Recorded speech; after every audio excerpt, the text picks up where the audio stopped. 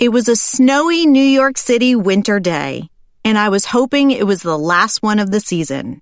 My hair was pulled back in a ponytail, I had no makeup on, and I was wearing my signature Saturday outfit, a sweater, leggings, and boots, as I ran around my neighborhood doing errands.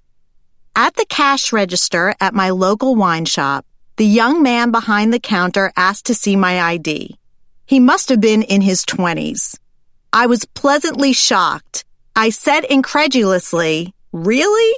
But I was smiling to myself. "I could be your mother." The man looked a little scared by my reaction, and he said softly and almost apologetically, "I'm sorry, I just can't tell how old you are, so I need to see your ID." I handed over my ID and then told him proudly, "Even though I'm only 5 feet 1 inch tall, I'm almost 50 years old. You made my day." I learned a life lesson that day.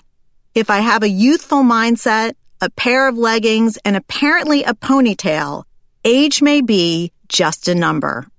And my number doesn't seem to carry the same weight it did in the past. Every once in a while, I might even get carded.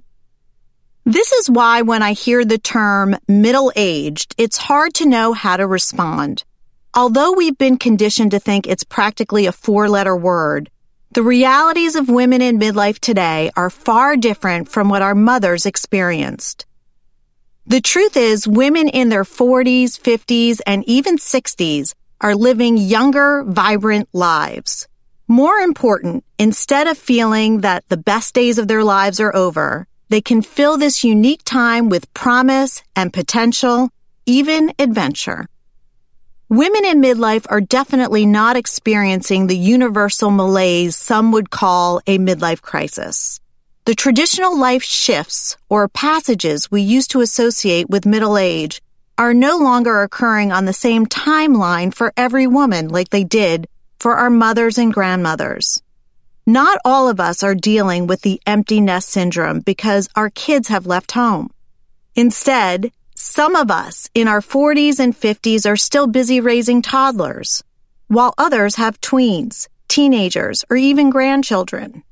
Some are just having their first child or have chosen not to have children at all. We might be reaching the pinnacle of a long career or re-entering the workforce. And our relationships are all at different stages: married, divorced, dealing with the death of a spouse, caring for aging parents. The list goes on and on. That's why I see this new midlife as a time of challenging transitions as well as fantastic possibilities, and not just a time of crisis. No matter where we are in checking off the goals of a life well lived, those of us in midlife are now at the age when we can use the wisdom we've secured to rebalance and reinvent, taking stock of what we've accomplished and continuing to dream big about what's in store. Our future is really looking good. So why are we still beating ourselves up, living with anxiety, and overall feeling so bad? The negativity pressure cooker. Women in midlife feel bad about themselves for a variety of reasons. Ironically, the downer cultural concept of middle age is actually a relatively new one. Until the term midlife was first used in 1807, the chronological period that spanned the middle years of a lifetime was seen as the prime of life.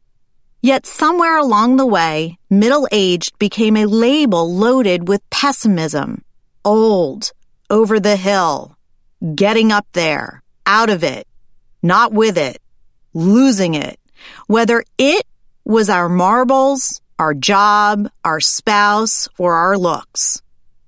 Language has power and can be brutal to our ego.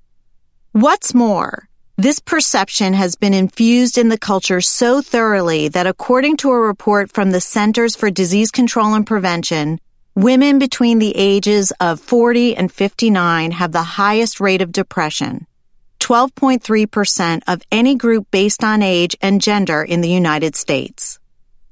In the past, women talked about midlife in terms of crisis or retirement. We've grown up surrounded by that message and subconsciously adopted those same themes.